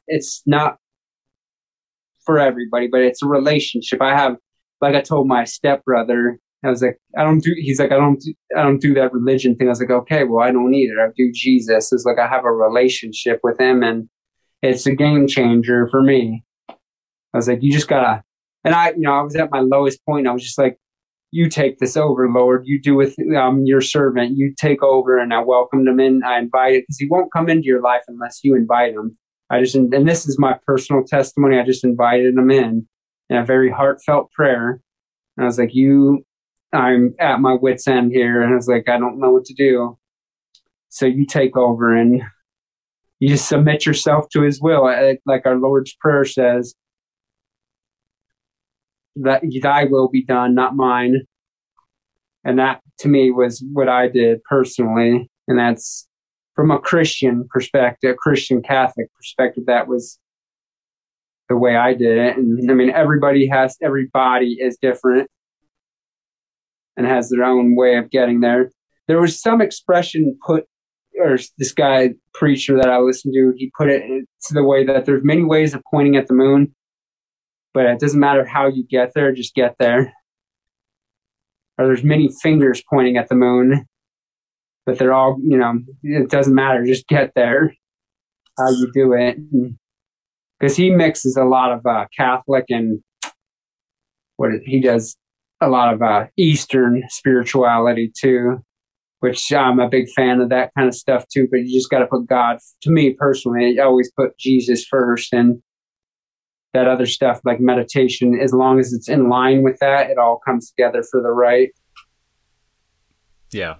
Well, I think that's something that's come up before as well. I mean, it's something that I subscribe to is, everyone has their own interpretation of the spiritual path, and some might be very, very strictly aligned with whichever church you go to, or some might be more, kind of like pick a mix, as we say in England with our candies. Okay, I love this concept here, I love this concept here, and you have your own version, but you're taking wisdom from the Bible, the Torah, wherever it is, and combining it. And again, like for me personally, I definitely have a relationship with God, and kindness, compassion, that's the core of my whole spiritual relationship. Can't go wrong there. No, I don't think so. Nah. So one area that I've seen is not only very healing for the individual themselves, but I think is also, again, stemming from what you talked about, the spirituality, the call to service that, brought you into the army in the first place, is altruism. And I've had so many people on here that are, veterans, that are first responders, that are just men and women on the ground who see that, these very, very well-funded organizations are dropping the ball in some areas, so they take the reins themselves. So talk to me about your journey to creating United Wings of Liberty. Okay, that's a very good story. So I'm going to do my best to tell it, and because we're still working on it. But anyhow, the basics of it was, so my brother from another mother, as I jokingly say, he's a guy that I met, my business partner, and he's the one that reached out to you on LinkedIn or whatever. He's more familiar with tech stuff than I am. But anyhow, so him and I met in that selection course back whenever it was, and we were brothers since then, and just stayed in contact. And after, he actually was at Fort Bragg when I initially got injured and came up to see me. And I was in a coma, so I didn't know of this at the time. But he comes back into my life after I was at home here in Ontario. And because he lives in Reno now, Nevada. And all my guys that I was serving with are back in Florida on the East Coast, so we're far apart. He comes and visits me because he lived with us when I had one. I think I only had 2 kids at the time, when it was Jade and my second, Jazzy. So he's lived with us before. He's like part of the family, and he comes, visits with his wife. At the time he had gotten married, and stays with us for a little bit. And he's like, he knew when I was in the hospital still, but going back a little bit, when I was at Casa Colina, I gained a lot of weight eating like shit because after I got that trach out and did my swallow eval and I was able to eat again, real food, I kind of went crazy with things and thought I could get away with eating junk and hamburgers and fries for every meal and syrup and pancakes for breakfast every day. And you're sedentary when you're in a wheelchair. And I love telling this story, so I'll kind of go off on a tangent here, but it's a quick one. So I get weighed at the hospital and they weigh me and I come in at like 280 or something like that. I was like, that's the wheelchair? And they're like, nope, that's you. I was like, my ass was never over 200 pounds before my injury. I was hovered around the 190s. I was like, damn. And the doctor, one of the doctors at BTC or Wave Neuro, Dr. Jin, and his thick Asian accent, he goes, try losing 40 to 50 pounds. It would be so much easier to stand and walk. And I was like, no shit. When I was 5 pounds lighter and serving, it was way easier to do pull-ups and push-ups. It was like 40 or 50 pounds. Holy hell. If I lose that much. So, I just did the simple things. I stopped eating carbs. That's how I started off. And then I got into ketogenic diet, which that's a whole nother rabbit hole go down. But I got really into that diet and then, or I don't even like the word diet, lifestyle, and dropped a ton of weight. But anyhow, where was I going with that story? So I was on heavy narcotics and super fat at the time. And my brother Steve came out and visited me and he knew I wanted to do a skydive post-injury, but I was too heavy. So like I said, I started losing weight and listening to what the doctor said and got light enough. And he's like, I'm going to take you and we're going to go do skydive. So he set it all up, did all of the coordinations and stuff to get a special harness for my crippled butt to do a damn skydive. Because we both were, jumpers in the military. But jumping's not fun in the military. You get paid extra to do it. Now we pay, and him and I joke about this. Now we pay to go skydiving. We were getting paid before to do this, but it's a lot funner or more fun. But anyhow, so yeah, we go do a skydive and it just reinvigorates, or as my KAATSU master trainer, which you mentioned KAATSU, that's another organization or therapy that I got access to through John Doolittle. And they do BFR or a version of it that's helped me out tremendously. And then the trainer, David Tell, the master trainer with KAATSU Global, he tells me, Joe, that was probably a neuro reset for you, just all of the adrenaline flushed out of your body. And so on our ride home, because it scared the piss out of me. Suicide mode is what Steve and I, my business partner, always called it whenever we were going. No matter how many times you jump out of a perfectly good plane, it gets you nervous. And it's like, but there's nothing like it. That feeling gives you that rush once you're on the ground and you're okay. You're like, fuck yeah. So on our drive, because it was in San Diego, on our drive home, he's like, because by this time he already has his MBA. He'd been in school and did that. He was out of the military before and he's like, Joe, how would you feel about starting up a nonprofit? And I was like, I wrote it down as a goal or typed it in my phone. So when I got to what is home here in Ontario, I put down to try to organize my life. I just listed out some goals. I heard somebody, maybe Tony Robbins, talk about doing that. And I was like, there's something with writing it out. And I've listed it out very vaguely. Start a veteran nonprofit. Not specifically what it would be or anything but that. I just wrote it on that list. And I was like, it was something I had wrote out. And I was like, I don't know anything about business but he's like, I have the MBA and I'll do all that. He's like, you just be the face of the company. I have the connections now.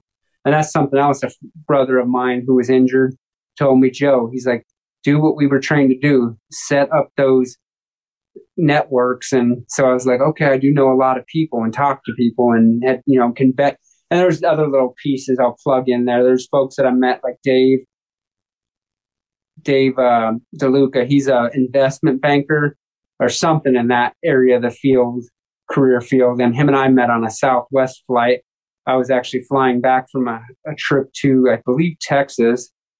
And he was like, he saw because I was rocking my veteran hat, my Purple Heart hat. And he's like, what happened to you? And so I started sharing with him my testimony. And he's like, look, Joe, I deal with big companies that invest in nonprofits, and I want to know, like, no shit, which ones are good. And it's like, that was one of the ideas in my head. I was like, I could definitely list out to you who's who in the zoo, like of not the veteran nonprofit space, and tell you like who I've personally benefited from and which ones that don't do shit but have a lot of advertising and marketing. So that was part of our, foundation or pillar, whatever you want to call it, of our nonprofit with United Wings of Liberty, is vetting the nonprofits, because there is a ton of nonprofits out there in the veteran space that do great things, and there's also ones that don't do such great things. And so I was like, okay, I'll list those out, and I, have personal relationships with a lot of these folks, and not just nonprofits, but for-profit companies like Wave Neuroscience, who did the brain treatment center, and their CMO or chief medical officer, he's a veteran and a friend of mine, Doc Eric Wan, and him and I, we're partnered now, and he takes care of, we have one testimony of our success story of our foundation where we brought one of the guys I met. He's a veteran, high suicide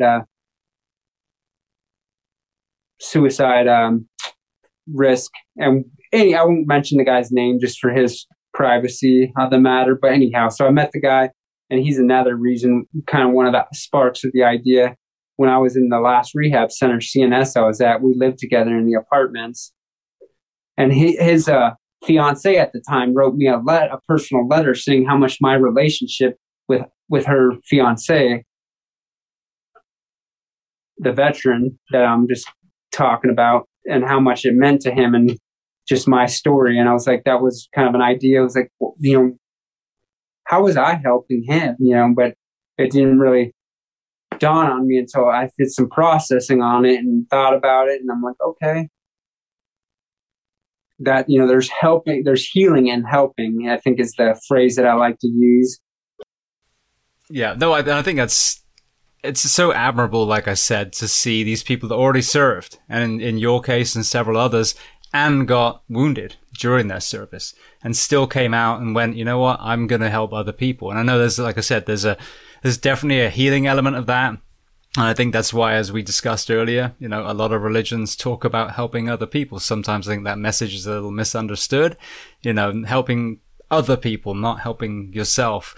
But I have heard some horror stories, mainly off recording, of some, not just military nonprofits in general, but, the admin costs are through the roof, and what's actually been allocated to the people that we think our donations are going to is a very small amount. So you don't have to name names. I don't want you to name names, but what are some of the, yeah. So just tell me an overview. What are some of the dark sides of that you're seeing? And then let's balance that with what are some of the great, organizations that you are seeing that definitely are one that you would send people to when it comes to donations.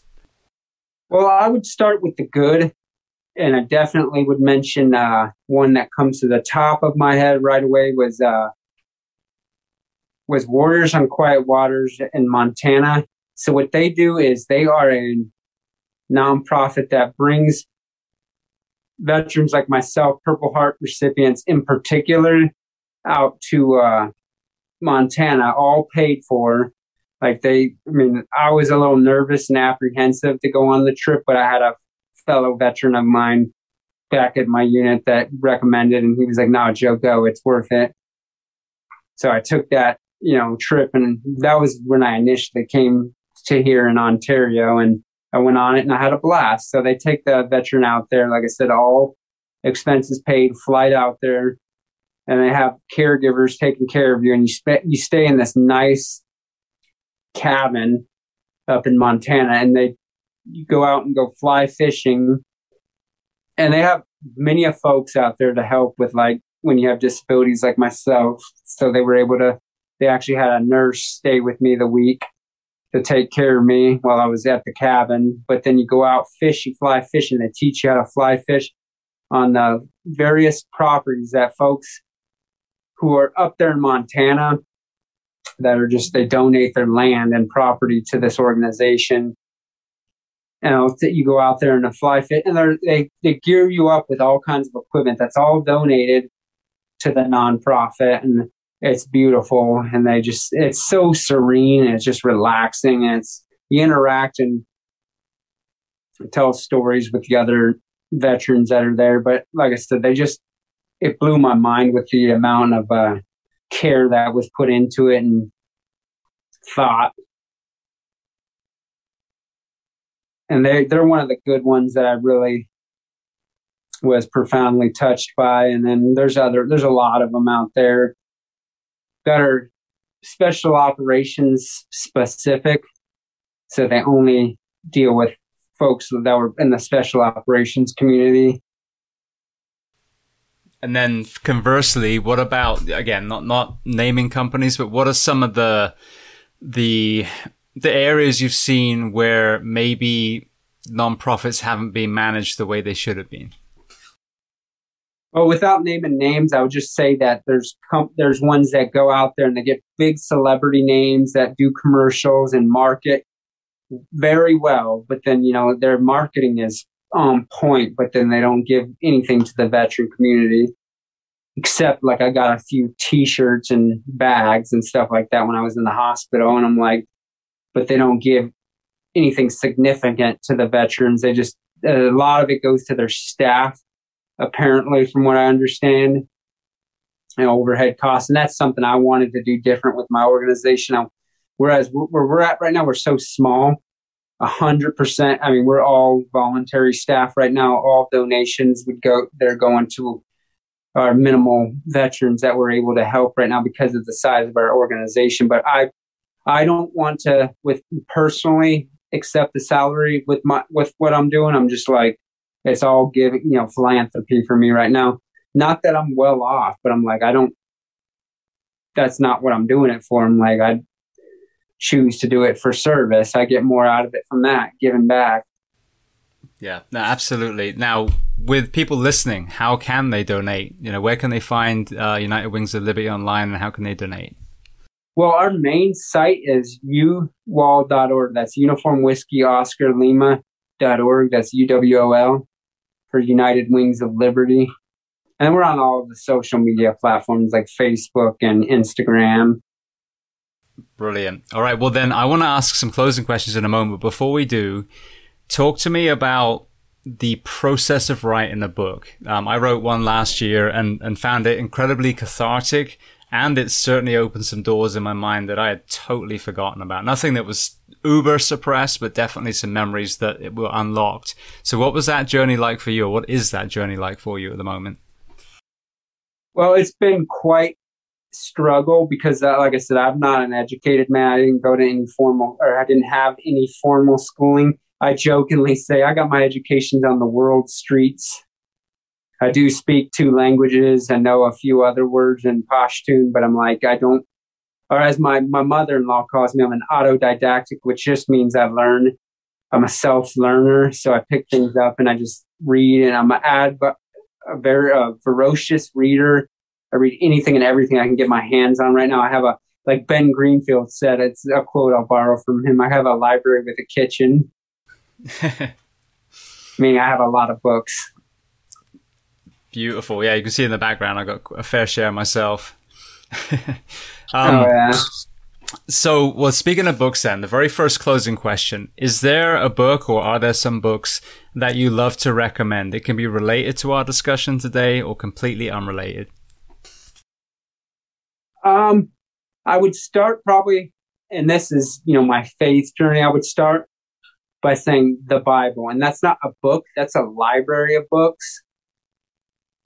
And just like I did, I started from Genesis to Revelations and just read it thoroughly. And you can't read that with your mind. You have to ask and this is a personal testimony here, so please take it for what you will. But you got to ask the Holy Spirit to help you understand and interpret the Word of God. And that's what I did. I just prayed before I picked it up and really processed it, and watched a lot of great speakers too and get more biblical knowledge on it. But that to me was the best book and library I could read. there's a lot in it. There's so many things of wisdom in there. So what about a movie and or a documentary that you love to recommend? Well, I don't ascribe to much television anymore, but previously I was a big comedy guy. So I would definitely mention one of my favorite comedies is Old School. We're going streeping through the quad. Come on, Snoop-a-Loop, bring your hat. Yeah, so I would mention that one, of course. Big fan of Owen Wilson and Will Ferrell. Will Ferrell, yeah. Brilliant. All right, well then the next question. Is there a person you'd recommend to come on this podcast as a guest to speak to the first responders, military, and associated professions of the world? I definitely would recommend Captain John Doolittle, or as I like to refer to him as the Do. He was a Navy SEAL captain, which is the equivalent. I didn't understand this because I wasn't in the Navy, but a captain is the equivalent of a colonel for us in the Army. So that's quite a rank up above where I was. So I'm like, the guy's a brother to me now, and because I don't have my guys out on this coast, so he kind of jumped in and took me under his wing and introduced me to the Brain Treatment Center and Wave Neuro and Katsu Global, and he's very well spoken man, and I would recommend him because he's a good friend and a brother. And then I would also recommend my business partner. Granted, he's not into a lot of these things. He does a lot of the backside stuff, and that's kind of our partnership with it, and has me do the facial, the front of the curtain stuff. Brilliant. That's Steve West. Yes. He's a veteran as well, and combat veteran. Beautiful. Well, I would love to get both those guys. We'll have to make sure that happens. And I'm sure I've heard John Doolittle's name mentioned before as well. What was intriguing with me with the Katsu specifically, like I said, I had another BFR founder on the company here, but correct me if I'm wrong, does that not actually relate back to Japan and the original kind of discoverer? Yeah, Dr. Sato from Japan is the creator. He's the sensei, as we jokingly say. Brilliant. And talk to me a little bit about that with your rehab, because when I spoke to him, this one guest I had, he had worked with, for example, NASA. He'd worked with some special operations as well. I got to try the bands for a few weeks, and I thought it was fantastic. But obviously the Katsu side is automated, but now we're talking about someone with spastic issues, with atrophy issues. So what was that application like for you with your physical recovery? Well, initially, like when they first tried it on me, that was one of the first things I noticed personally was a decrease in my spastic tone, which I don't know if your listeners are familiar with what that is, but basically that is muscle contractions that happen non-volitionally, meaning I don't control it intentionally because of my brain injury and the signals that they're getting. Or as a therapist of mine said, I have wires crossed, is another analogy that was used. So like it reduced that, which can help me with things like, so my left hand are impaired because it's my left side, that was my right arm that I stuck up, but it does like this, meaning it flexes pretty much constantly. So it gradually would open up when I'm using the Katsu. And anything that gets their, reduces atrophy is going to help in somebody that's paralyzed or hemi-paralyzed in my case. So I, along with their direction, kind of came up with protocols, and it helps increase sleep. And this is something else that other folks that have tried it out have noticed, that your sleep is much deeper when you're, it hasn't been proven or anything. It's just, what's the fancy word for that? It's sort of kind of reported, basically. It's not confirmed yet, but it's the kind of subjective, observational. Data, but it works for me. So I'm like, I notice the nights when I don't passively Katsu train, just meaning I don't wear the bands and while I'm reading at night. It affects me. Like I don't sleep as well. And like I said, other folks that have tried it mentioned it to me. They're like, hey, do you notice that you sleep better when? I was like, I do. And that is one of the key things to me in my rehab, because that was something I kind of processed. And was like, I can take control of this. I can take care of, and I can't decide, make the call that I get more PT. That's the VA's call, and make that happen. But I'm like, I can control my sleep and what I put in my body, eating wise and diet and nutrition. So it's like that. That's one of those things I took control of. Good sleep hygiene. And the big time that they preach at BTC or Wave Neuro is 10 to 2 a.m. And that's with them doing the morning light like I do every day, 7 to 11 a.m. from the sun. And if there's no sun out, like days like yesterday when it was raining here, I have a LED strip light that I turn on right behind me here. That's super bright, and I just stare at it. And basically what it does, it mimics what the sunlight does. And so to go a little into the history, if you don't mind, or the medical history of it. So our body, and I have a poster that explains, I can send it to you if you'd like, and it explains the science behind it. But what happens is we receive, and I'll have my glasses off when I do it, the process, we receive that blue light. It goes into our eye, which our eyeball, our pupil, is actually part of the brain. It's the only part that's exposed. It's a neuron that goes all the way from the eyeball to the back of the brain. And it receives that blue light going back to the point in the brain that basically is sets our circadian rhythm for our bodies. And it dates back to when we were cavemen and women, and we'd go out hunt and gather in the mornings, and we'd be out in the natural light. Nowadays, we have these computers, TVs, and bright lights blasting our faces, telling us wake up at the wrong time, and then we wonder why we have a Starbucks on every corner. Yeah, well, you're talking to a very sleep-deprived audience as well, and so sleep deprivation is something I talk about all the time. And what's interesting, I think, with, rehab, the rehab application of BFR is there's a lot of injury in the fire service as there is in the military, but there's also, sadly, quite a lot of strokes, especially in some of our older firefighters. So I've got friends who are in their 50s that survived a stroke, but as you said, they've got that one-sided, that hemispherical injury. So the one side is, spastic. So to think that this kind of technology could help in their rehab and, maybe even just as you said, relax some of that spasticity in that one side, I think there's so much value to that. So when I heard you on their podcast, on their interview, immediately I thought of all the applications in the first responder space, including just overall sleep quality. Oh, definitely. Yeah. That's the number one thing anybody can do to make their health increase. And that includes weight gain and weight loss, is sleep better. And that's the one, if I could give any one nutritional advice, or lifestyle is a word I like to use. Like I said, I prefer to use that word versus diet when speaking about what I put into my body orally. It's like my lifestyle choices is sleep better. And it's not just about quantity, it's about quality. And there's lots of ways of measuring it nowadays. They have apps, Fitbit watches that you can wear that kind of trackers, I think is what they call them, right? Yeah.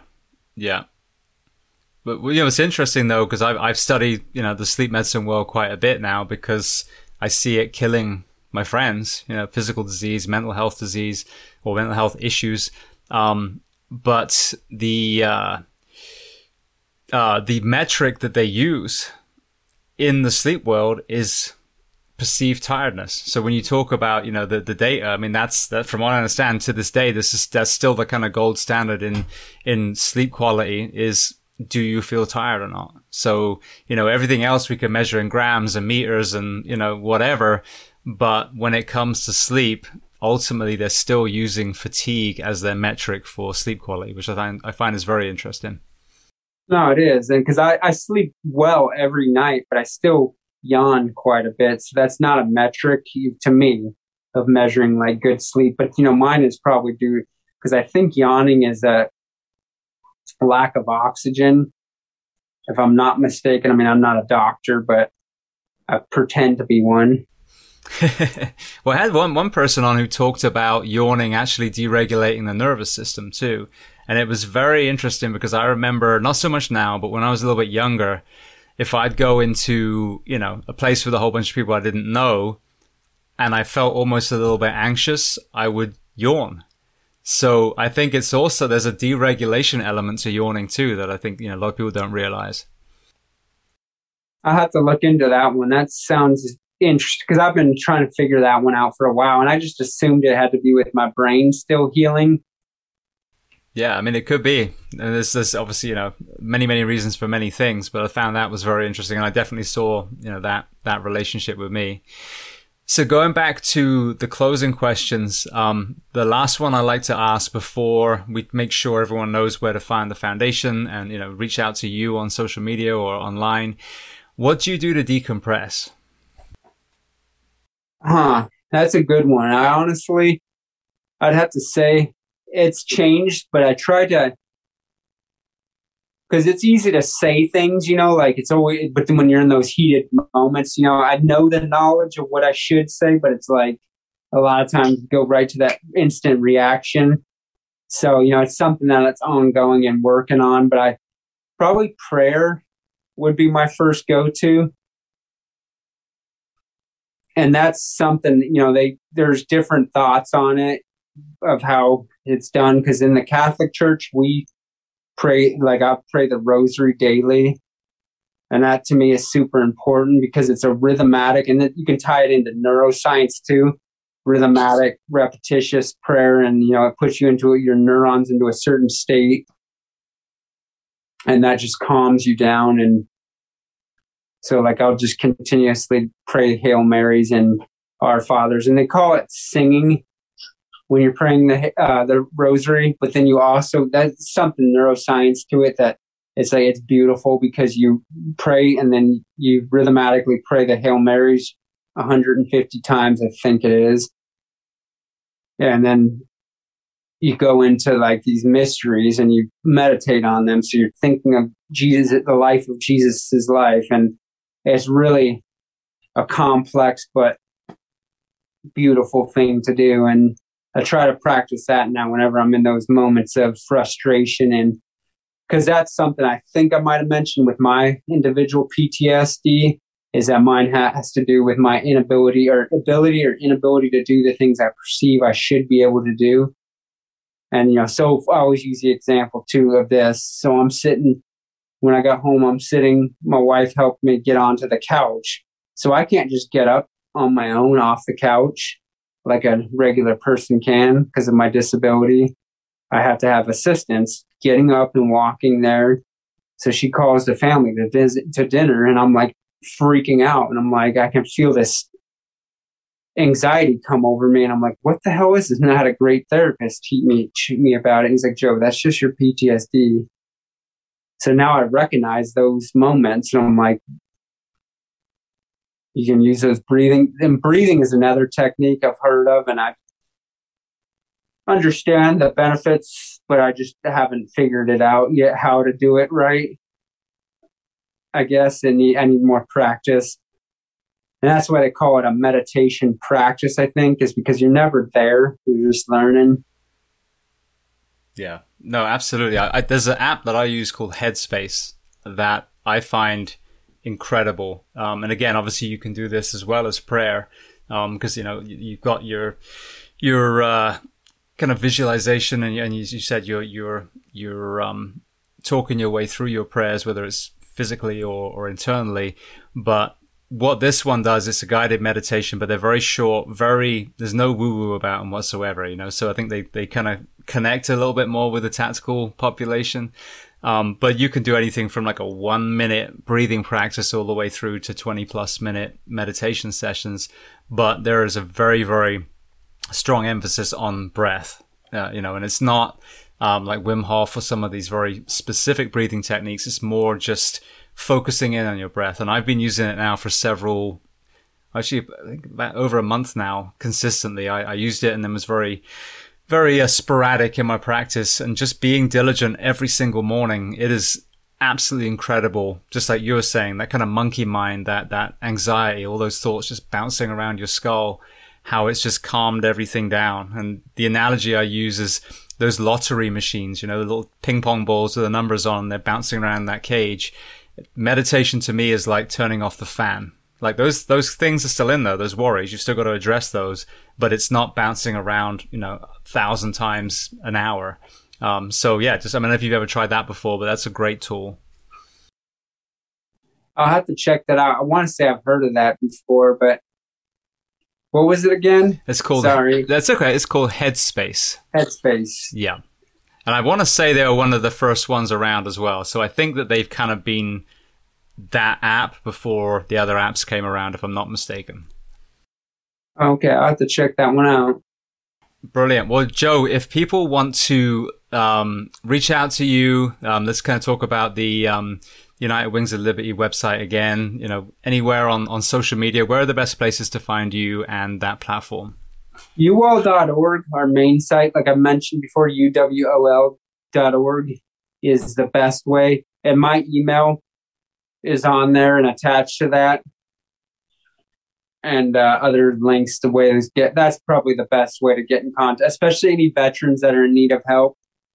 That's the best way. And I wish I could put myself out there, and like my business partner has to reel me in and be like, Joe, you can't put your personal cell phone number out there. And I'm like, because I will. I mean, I'm like, when I run into veterans that are really in need of help, I'm like, I'll pick up the phone for them anytime. But he's like, you can't open yourself up like that, Joe. You're going to sacrifice your own time and, sleep and stuff. Like, you're going to get calls all times of the day. I was like, that's okay. He's like, no, we won't do that until we can get you a company phone. It's like, all right.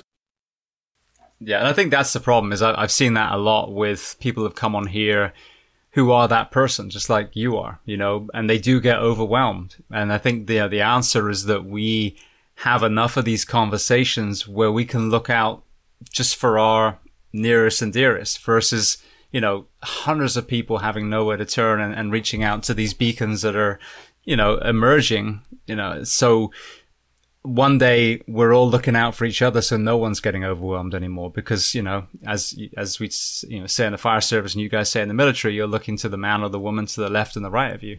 And if we're always looking for them, then no man or woman will be left behind. That's right. We're all in this together. 100%. Well, Joe, I want to say thank you so much. It's been an amazing conversation. You've got a powerful story. Oh, before I let you go, what's the name of the book so people can look out for it? 11% Chance. Brilliant. And have you got a rough idea of when it's going to be out? No, but I mean, it's something I've been working on for a long time, and it's a process, and I don't want to rush it at all. And my ultimate goal with it is like, my vision is like, I would love to get it published. And like I said, with the nonprofit, I'm not trying to get any fun, I get taken care of from my retirement, but I, do have 4 kids and a wife to take care of, and I'm living in Southern California, but that's beside the point. I'm like, my ultimate goal would be to just be able to serve those that have served and give back with my books, sales, and just pump that into my nonprofit so we could grow. Because I feel like the more we grow, the more we can help. No, absolutely. Completely. So, as I said just a minute ago, I'm always in awe of people that are served and then transition out, get wounded, whatever it is, and then continue to serve. I think it's completely inspiring. So I want to thank you so much for being so generous with your time today, telling your story, and I can't wait to read your book when it's out. All righty. It was nice talking with you.